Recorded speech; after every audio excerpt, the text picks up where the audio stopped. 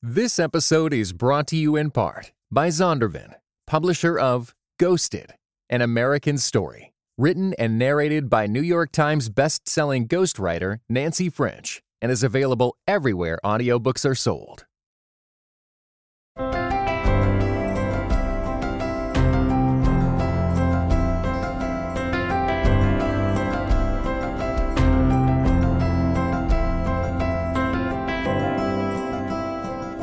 Welcome to Being Human.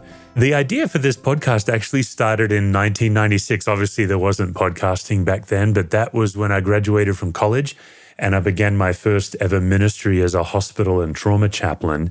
It's a lesson I learned in 1996 that I'm still trying to learn, and that is the simple idea that we can relax into being human-sized.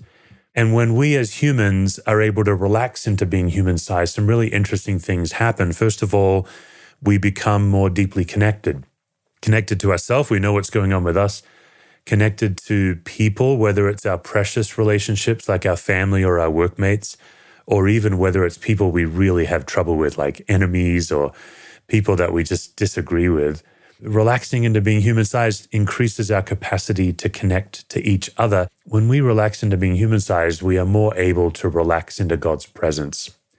So that's really what the Being Human podcast is all about. Let me just start with one basic premise, and you can agree or disagree with this, but this is the lesson that I'm still trying to learn in my own life. I think the only thing that you have to offer the world is a well self. Now, as you think about that, you might be very alarmed and you might be saying, wait a minute, what about Jesus? Surely offering Jesus is more important than offering a well self. I get the pushback, but let me put it to you this way. It's 2024 when we're offering this podcast. Just think back on the last 5 or 6 or even 7 years and think of the list of famous Christian leaders who were not well. Let's just put it that way. Whether they were abusive or whether they had a secret habit that was exposed, what commonly happened is somebody came forward to declare about that Christian leader that they're abusive or they're toxic or they have some secret habit that's very damaging. And then that abusive leader, and all too often the board that surrounded them, will double down on the victim. In the simplest of terms, what we could say is those leaders were sick. They are not well.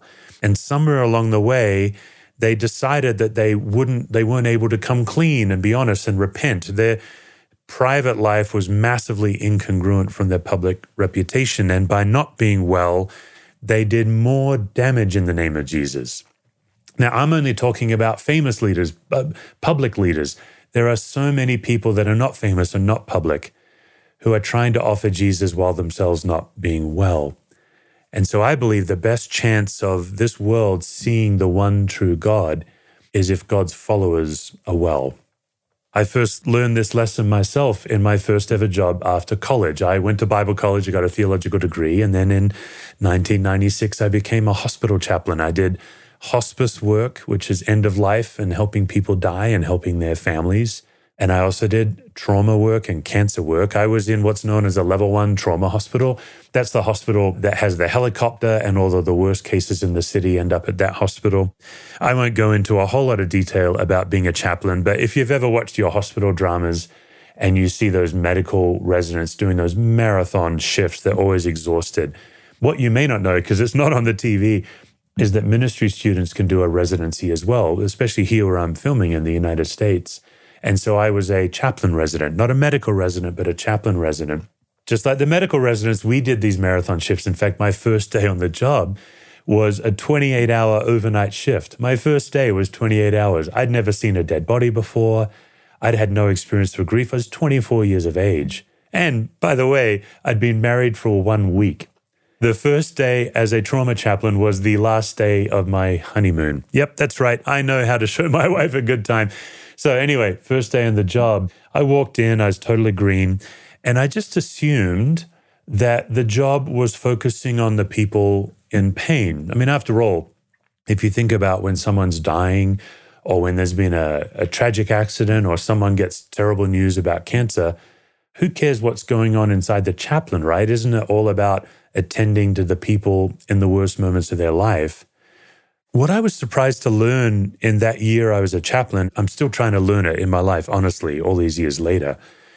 The lesson was, if I don't attend to myself, I'm actually no good to anyone else, because I infect every room I walk into, and also I am infected by everything coming at me, especially as a chaplain, when what's coming at me is death and grief and sorrow and absolute human desperation. Like, if you think about it, I was generally with people at the absolute lowest points of their life, and my job was to help those people navigate those absolute worst moments of their life. And if I was not aware of myself, or maybe another way to say it, if I was not well, my assumptions that I carried under the surface would get in the way. So, for example, some assumptions that I still carry to this day that I struggle to navigate. I assume that I must always know what to do in any situation. You put me in any situation and my default posture is I'm supposed to know what to do, even if I've never done it before. So like, I was a rookie chaplain. I'd had no experience with grief, but I still expected out of myself to know what to do. That's a weird assumption I carry. One of the assumptions I still carry to this day is my job on this earth is to make people feel better. Man, oh man, if I'm in a room and you're not well, or if you and another person are not well with each other, my brain tells me that my job is to anxiously go in and make you guys well so that I can be well. It turned out in those early weeks of chaplaincy, most of what I said and most of what I did that I thought was to help people was actually to quell my own anxiety. And I had to learn the counterintuitive lesson, the lesson I'm still working on today, that I had to learn to attend to myself.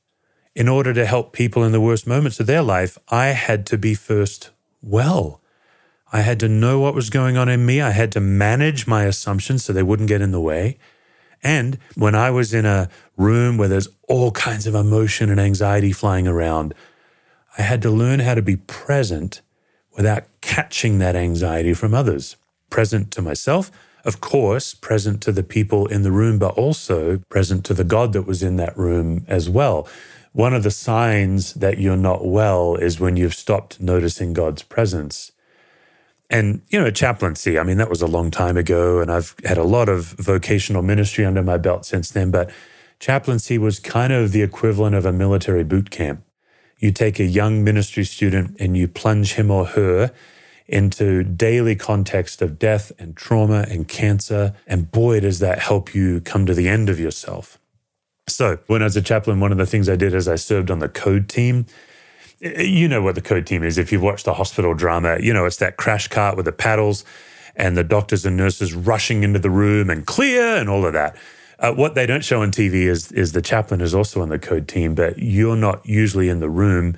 Sometimes you're in the room praying, but oftentimes you are actually with the family and you're sitting on the ground right outside the room. Like, you're just in the hallway with that family. And your job as a chaplain is to not do something. The doctors and nurses, they get something to do when everything's flying. But as the chaplain, your job is to be present and wait. It's one of the hardest things. After a particularly grueling code, one of the doctors came out and he knew I was a chaplain resident in training, and he pulled me aside and he said, "Hey, chaplain, just a little thing I've learned over the years of being on the code team." He said, anytime, anywhere in the hospital, someone's heart stops beating, first, take your own pulse. Kind of metaphorical, obviously. I mean, someone's dying, that doctor's not then saying, "Let me just make sure I'm well." I get it. But just that metaphorical idea that before you walk into the world of chaos and trouble, be well. I also think about it through the lens of a flight attendant, right? Every time you get on a flight, anywhere in the world, here's what they say. In the unlikely event that we lose cabin pressure, oxygen masks will drop. First of all, I love how cheerfully they say that. Like, we're going to die, but just in the unlikely event that cabin pressure drops, they say oxygen masks will drop. And listen, if you've flown, you know what they say next. They say, first, put the oxygen mask on your own face before helping others. That's because flight attendants know something that many of us struggle to believe is true. You can't help another human when you're dead. You can't. Your capacity to help other humans when you're sick is really diminished. So this show is all about emotional health. How do we know when we're well? How do we know when we're not well? How can we intentionally have practices to help us be well so we can deepen our capacity to not just love God, but experience the love of God? To not just help people, but actually step into situations of high anxiety, even situations of evil, situations where people are in grave trouble and really need help. This well self, it isn't selfish. It's actually the path to be able to deepen our capacity to love God, be loved by God, serve on the mission of God.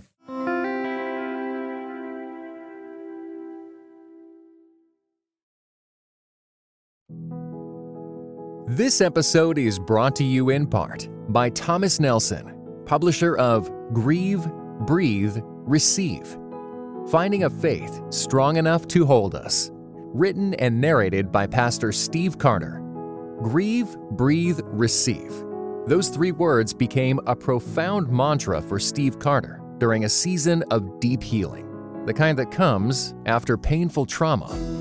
Grieve, Breathe, Receive is available everywhere audiobooks are sold. Visit thomasnelson.com/audio to learn more.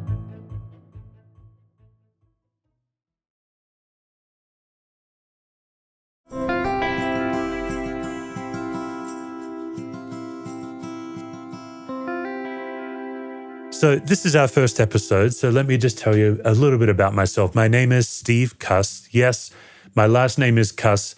Let me get it out of the way. There's nothing any of us can do about it. I'm a fellow human being like you are. I'm a pastor and an author.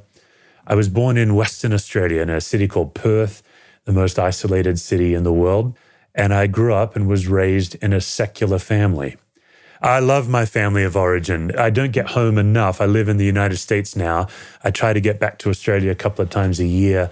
But boy, I love catching up with my sister, who I'm very close to, and my parents and uncles and aunts and cousins. It's a great joy. I have a family of origin just like you do, and all of us bring assets and liabilities from our family of origin into our life. And in fact, that'll be a future episode. We're actually going to dig into how our family of origin impacts our current relationships, even our workplace relationships. But just so you know a bit about me, there are lots of assets I gained from my family of origin. A great sense of adventure, love for travel and exploration. My love for music comes particularly from my dad. A predominant memory, especially of my teen years and preteen years, was lots of music in the house. Got my sense of humor from my mum. She's one of the most quick-witted people I know. My moral compass, my sense of right and wrong, before it was forged by the church and by scripture, it was forged by my family of origin. My work ethic, my posture of service to others. These would be some of the assets.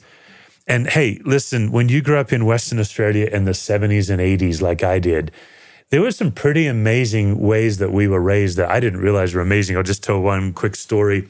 There's an island off the coast of where I was raised. The island's called Rottnest Island. No need to nerd out, but Rottnest is based on a Dutch word because the Dutch first discovered this island. Rottnest in Dutch is rat's nest. There's a particular marsupial called a quokka that only lives on this tiny island. It's not even on the mainland of Australia.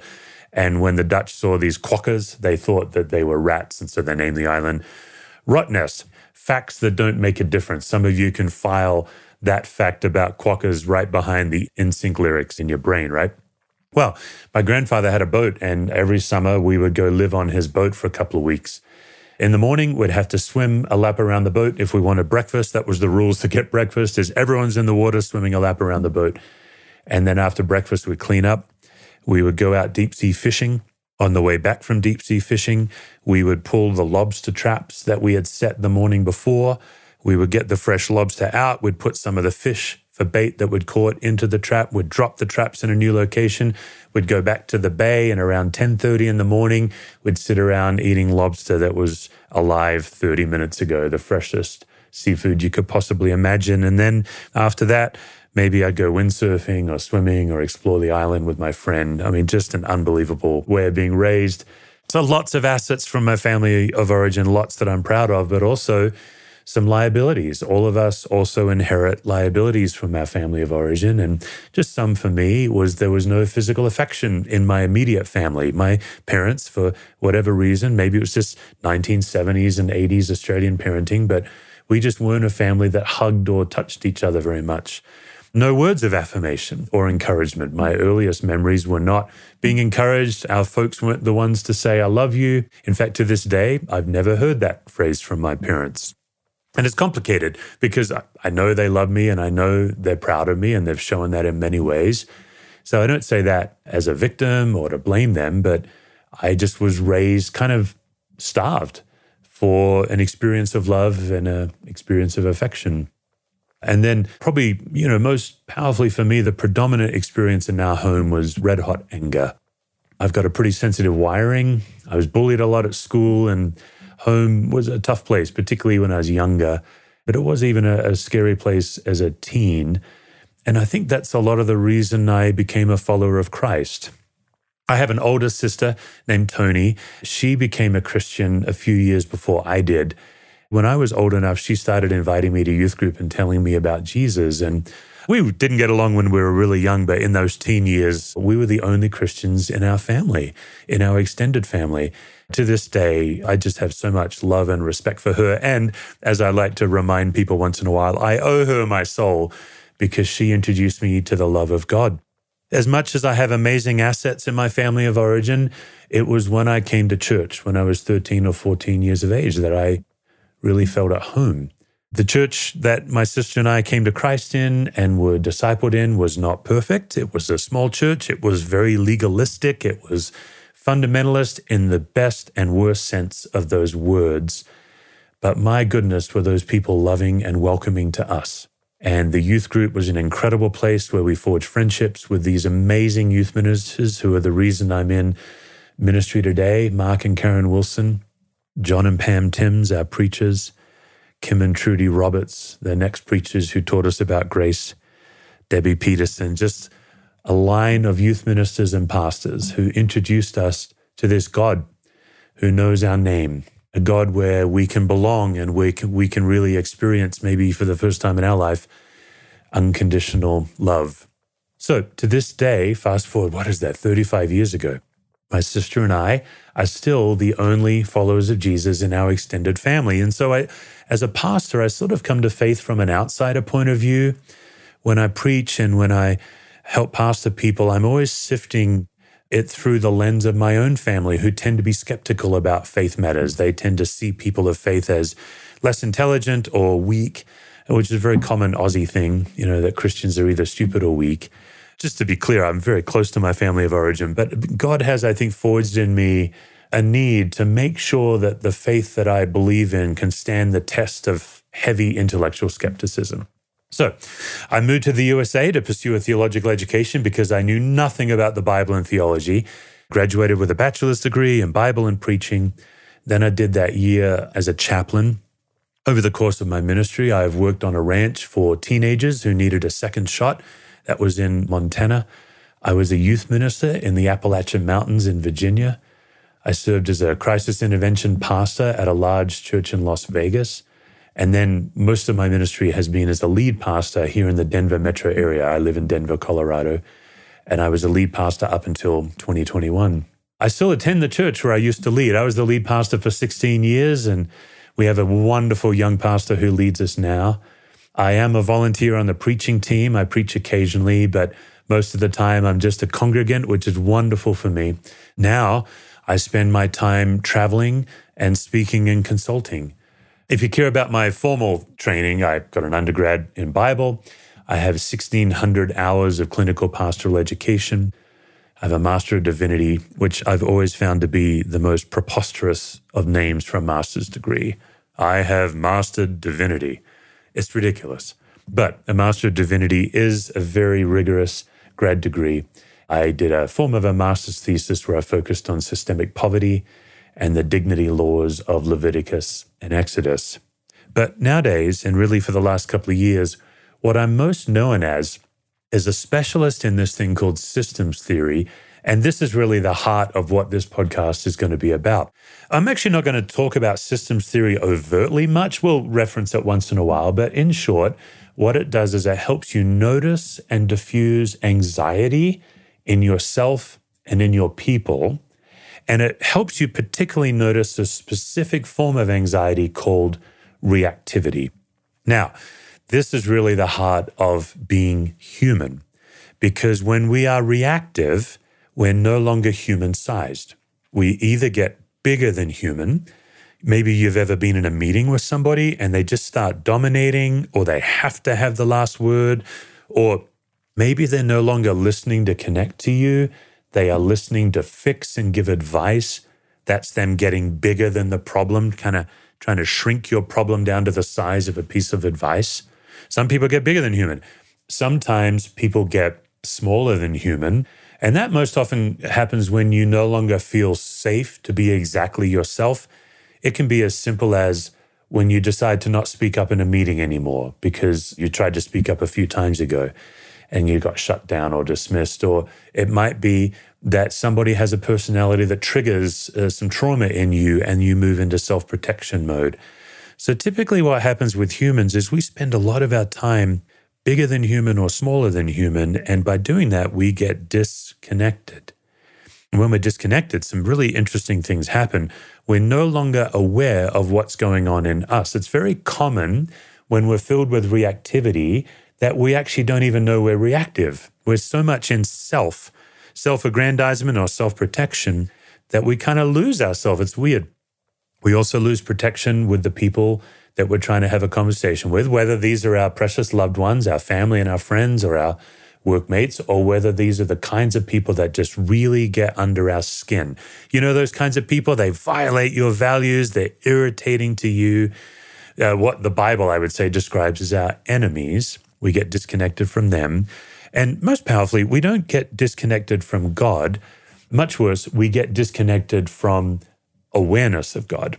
And so when we are no longer human-sized, we don't notice the Lord anymore. I think it's one of the reasons why one of the most common commands in Scripture is remember the Lord, because we forget as humans. And one of the most common reasons we forget the Lord is because we're reactive and we don't even know it. So being human, it's all about relaxing into being human-sized and relaxing into the presence of God so that we can be connected. I'm not just a pastor, I'm also an author. My first book was Managing Leadership Anxiety, Yours and Theirs. It came out in 2019. Most of my work up until now is helping leaders, mostly Christian leaders, but I also do work in the marketplace, helping leaders lower reactivity, first in themselves and then among their people. So most of my travel is going to organizations and consulting, working with core leaders, and sometimes doing a whole workshop for their staff, and I teach them the science of reactivity. If I'm in a Christian environment, I teach them how reactivity puts us in a false reality and how we can actually relax into the truth of the gospel. If I'm in a marketplace environment, I'll just teach the signs of reactivity. And what that does is it helps staff health, individual health, relational health. It lowers staff turnover, and it helps you be more on mission. And my specialty is actually helping organizations, Christian organizations, that do some of the hardest work in the world. I'm talking anti-sex slavery, anti-trafficking work, global grinding poverty, pastors in persecuted contexts, people who work in foster and adoption. You know, these Christians that are tackling some of the most challenging social problems of our day, those are some of my favorite people to help, because if those leaders can be well, then I know that the mission can go on further. Okay, so that was my first book, Managing Leadership Anxiety, Yours and Theirs. I've got another book coming out in May. It's called The Expectation Gap. It's using the same science of reactivity and systems theory to show us how we get stuck in our faith. We all have gaps in our faith. For example, I believe God loves me, but I struggle to feel it. I believe God's with me, but I struggle to see it. I thought I'd be further along in my faith by now. These would just be some examples of some gaps. And so the book coming out in May, I'll talk about it more as we get closer to release, helping Christians mind the gap, manage the gap between what they passionately believe about Jesus, but what they actually experience from God. for me, even as a pastor, I was quite chagrined to realize that Jesus promises peace, but I spent so much of my life bound, wrapped up, anxious. And so the book's all about helping us in our faith have a more soul-satisfying relationship with God. If you want to know more about my work, you can go to my website, stevecusswords.com. We'll have a link in the show notes. Yeah, look, when you've got a name like Cuss, you got to have fun with it. So stevecusswords.com is my website, and you can click almost any button on that front page to get a free access to a video where I actually teach you to notice the 4 different spaces of reactivity. How do you notice reactivity coming from within you and at you? There's 4 different spaces. And so you can sign up and grab that video and that PDF if you want to know a bit more about me and my work. Now, I'm sitting at a podcast desk here, and you can see there's an empty chair, and it's not for Elijah, which is, obviously a tradition in our Hebrew faith, but oftentimes I'll have a co-host, and it'll either be my wife, Lisa Cuss, who's a licensed therapist who specializes in trauma and attachment and the parts of self. So my wife, Lisa, will sometimes be sitting here, and we'll be talking about what it means to be human, and she'll be bringing some of her amazing tools that she's learned as a therapist. Or it might be one of my co-laborers, Jimmy Carnes. Jimmy works full-time in our organization. He also consults. And of course, he's a specialist in all these reactivity tools that I teach. But Jimmy is also our resident Enneagram specialist. And so sometimes when Jimmy's on, we'll be talking about Enneagram and how your deepest desires can both help and hinder your connection to other humans and also to God. About half the time, or maybe a little more than half, I'll actually have a remote guest. And I'm always chasing guests that usually they fall into the category they're an artist or an author, or sometimes I love to interview a leader who's making a profound difference in God's kingdom. Sometimes I'll grab a therapist, psychologist. Oftentimes I'll reach for a theologian or a musician. I'm looking for people in these different streams of culture that can all help us become more human-sized. More often than not, or as often than not, you'll see me interviewing somebody you may have heard of, who's well-known and in the public space, maybe someone that you've never heard of before that I just find really intriguing. And so each week we'll release an episode either with a co-host or with an online guest. When I have an online guest, we'll talk about their field, but I always, with all of my online guests, I turn the tables and I make them endure what we playfully call my gauntlet of anxiety questions. This is the final part of every interview on my show, and it's kind of a rapid-fire gauntlet of 5 or 6 questions just to help us get inside their brains, get under the surface in their life. Sometimes if you ever listen to podcasts where it feels like the guest is always staying on script, like maybe they've written a book and they have like talking points, the gauntlet is specifically designed to dislodge from those talking points. And so, for example, I'll ask a gauntlet something like, hey, give us 1 asset and 1 liability from your family of origin. Who in your life knows that you're not well before you know that you're not well? What's the type of personality that's guaranteed to make you irritable? Stuff like this. And it's rapid fire and kind of fun as much as it's also invasive. Now, the Being Human podcast, it is a new podcast, but I am not new to podcasting. In fact, many of you are listening to this on the same podcast feed that I've been using for 5 years now. This show used to be called Managing Leadership Anxiety, Yours and Theirs, based on my first book. First of all, if you're a new listener, welcome. But of course, welcome back to my trusted community who have been journeying with me on this journey of being human-sized for several years. Another big announcement is we used to just be audio, and now we're on video, which gives me the occasion for the first time for some of you to enjoy a tradition we tend to do when we have a solo episode or when it's just us in the room, is we just pause each episode just for 30 seconds. We normally do it at the beginning, and we light a candle.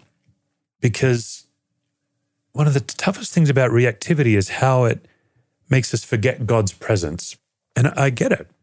I don't think pastors talk about this enough, but as a pastor, I actually find it hard to follow God because God's invisible. I actually think in some ways, and we'll get into this in April and May, but in some ways, I think it's more challenging to follow Jesus today than it was in Bible times. Because look, let's face it, I'm not saying that the Roman Empire was an easier culture to follow Jesus. I understand the very hostile, violent culture of the Roman Empire versus many of us watching or listening to this in a culture where we are free to worship. That's not what I'm saying. What I'm saying is, in the Bible times, Jesus was physically present. He was a tangible human. And today, we're trying to follow an invisible God, and that's harder to do. Also, even in the book of Acts, where Jesus was not visible, Jesus' Holy Spirit sure was tangible, wasn't he? Much more easier to recognize, I think, than today. You know, I find in some ways God's still small voice to be a little overrated. So what we do is we tend to light a candle on this show just to remind us that God is as close to us as the light that we see. Sometimes a practice we'll do on the show is we'll just pause and take a intentional breath and just confess the Lordship of Christ through the reality that God is more essential to us than the air in our lungs. Okay, as we wrap up the episode, I just want to give great gratitude to Christianity Today. It's a privilege to partner with CT. Thanks to Mike Cosper and Matt and the team there that are helping with this podcast. It's a real treat for me. And let me close today's episode with my all-time favorite quote from G.K. Chesterton. Because children have abounding vitality, because they are in spirit fierce and free, therefore they want things repeated and unchanged. They always say, "Do it again." And the grown-up person has to do it again until he's nearly dead. For grown-up people are not strong enough to exult in monotony. But perhaps God is strong enough to exult in monotony. It's possible that God says every morning, "Do it again" to the sun, and every evening, "Do it again" to the moon. It may not be automatic necessity that makes all daisies alike. It may be that God makes every daisy separately, but he's never gotten tired of making them. It may be that God has the eternal appetite of infancy, for we have sinned and grown old, and our Father is younger than we. See you next week.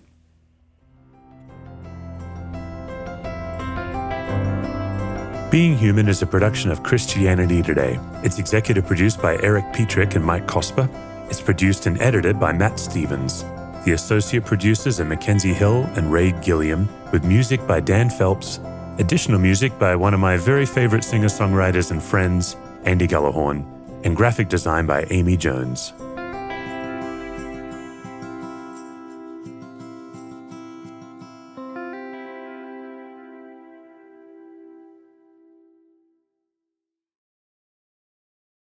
This episode was brought to you in part by the Enneagram and Marriage Podcast, an outreach dedicated to bringing joy, strength, intimacy, and purpose to couples seeking growth. Be sure to visit enneagramandmarriage.com to find your chemistry together again, or for the very first time.